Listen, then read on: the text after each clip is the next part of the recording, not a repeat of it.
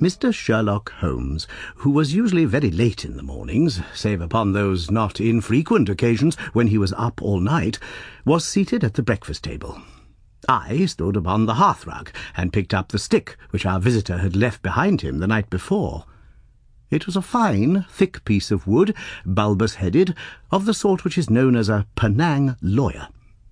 Just under the head was a broad silver band, nearly an inch across.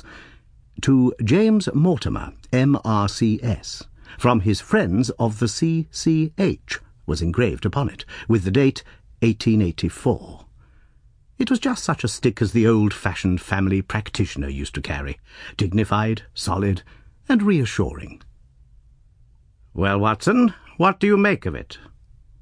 Holmes was sitting with his back to me, and I had given him no sign of my occupation. "How did you know what I was doing? I believe you have eyes in the back of your head." "I have at least a well-polished silver-plated coffee-pot in front of me," said he. "But tell me, Watson, what do you make of our visitor's stick? Since we have been so unfortunate as to miss him and have no notion of his errand, this accidental souvenir becomes of importance. Let me hear you reconstruct the man by an examination of it." "I think," said I, following as far as I could the methods of my companion, "that Dr. Mortimer is a successful, elderly medical man, well esteemed, since those who know him give him this mark of their appreciation." "Good," said Holmes. "Excellent." "I think also that the probability is in favour of his being a country practitioner, who does a great deal of his visiting on foot." "Why so?" "Because this stick, though originally a very handsome one, has been so knocked about that I can hardly imagine a town practitioner carrying it. The thick iron ferrule is worn down, so it is evident that he has done a great amount of walking with it." "Perfectly sound," said Holmes. "And then again, there is the Friends of the C.C.H. I should guess that to be the something hunt, the local hunt to whose members he has possibly given some surgical assistance, and which has made him a small presentation in return." "Really, Watson, you excel yourself," said Holmes, pushing back his chair and lighting a cigarette.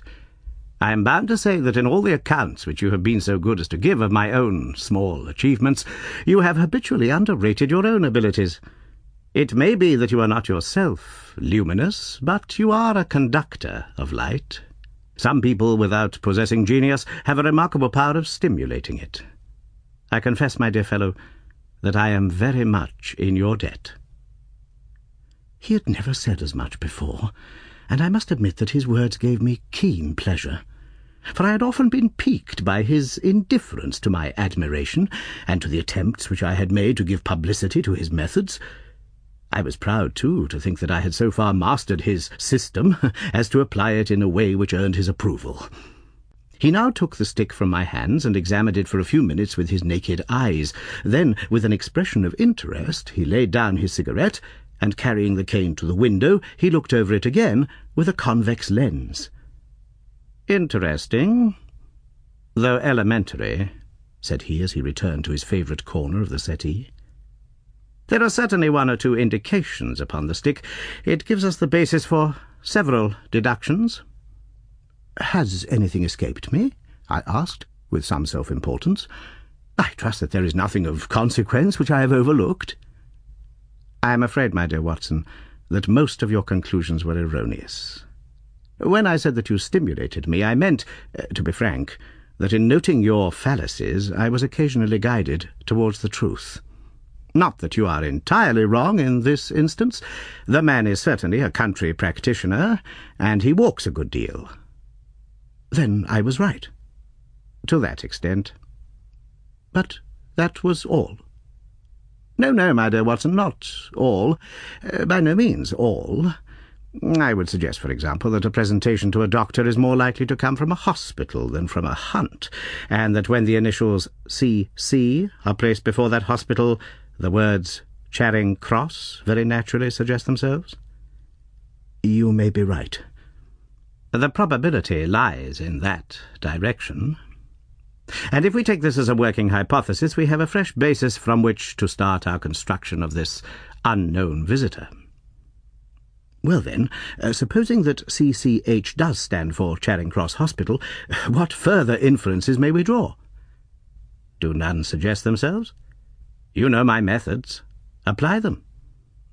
I can only think of the obvious conclusion that the man has practised in town before going to the country. I think that we might venture a little farther than this. Look at it in this light. On what occasion would it be most probable that such a presentation would be made?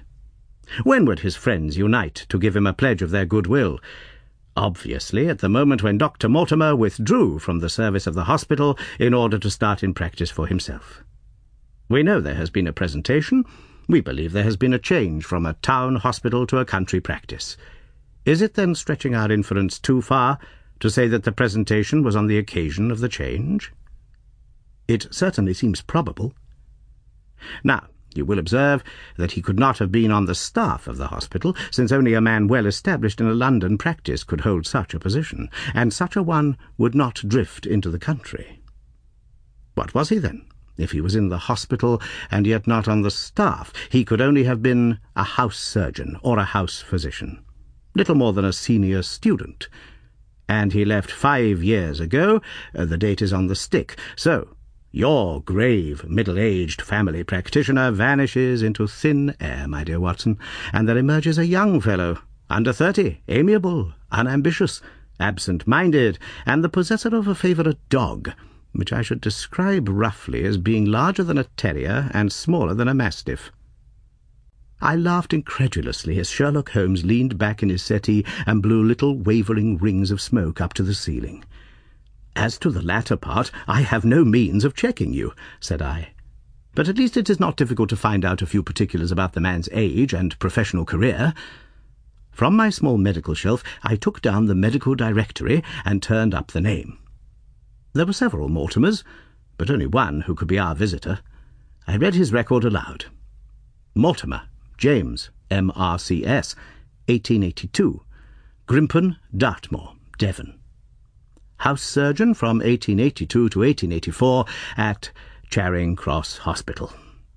Winner of the Jackson Prize for Comparative Pathology, with essay entitled "Is Disease a Reversion?" Corresponding member of the Swedish Pathological Society, author of Some Freaks of Atavism, Lancet, 1882, Do We Progress?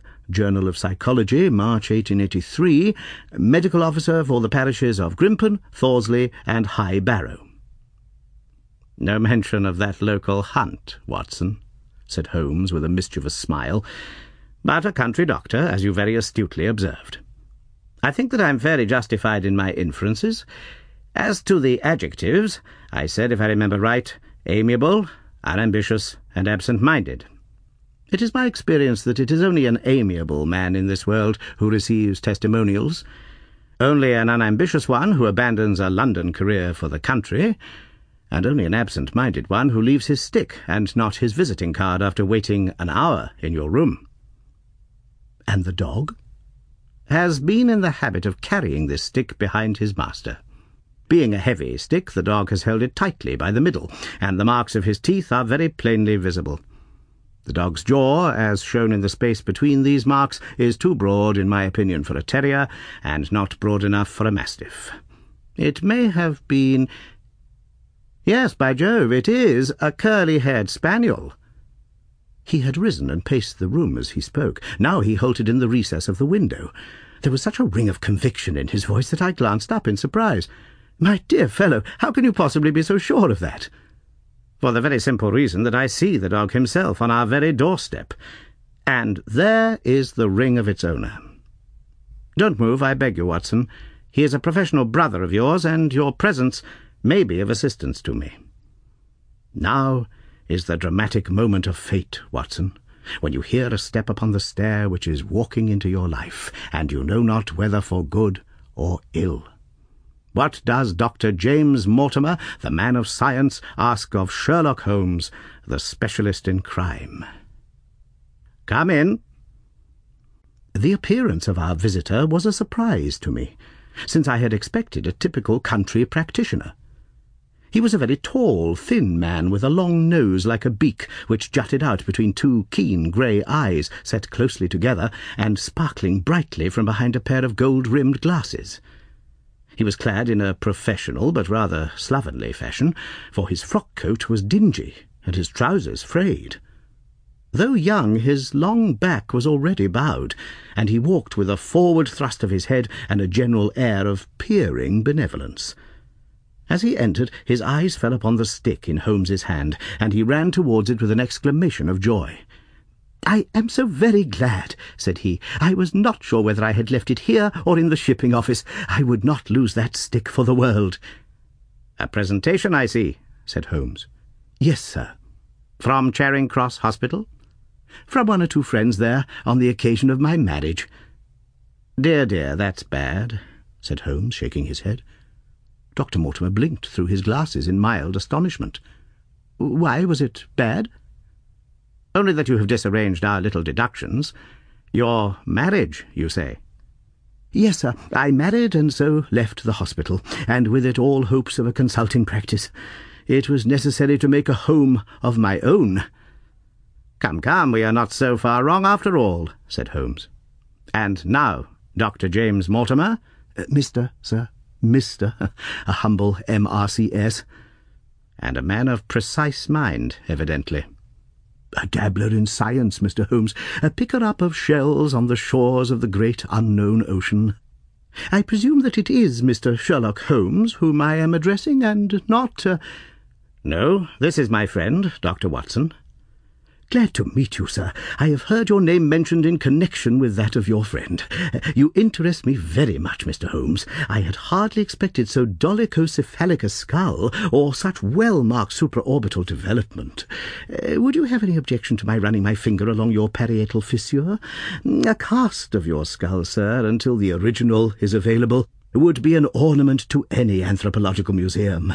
It is not my intention to be fulsome, but I confess that I covet your skull." Sherlock Holmes waved our strange visitor into a chair.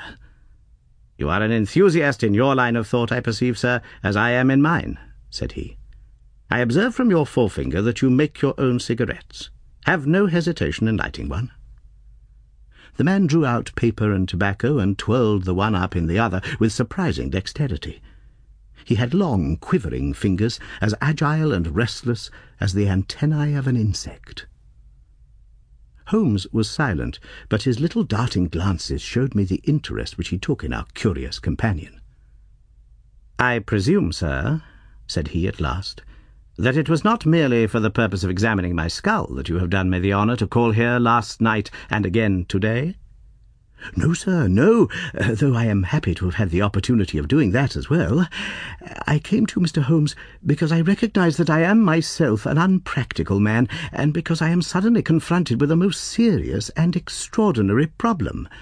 Recognizing, as I do, that you are the second highest expert in Europe—" "Indeed, sir. May I inquire who has the honour to be the first?" asked Holmes with some asperity.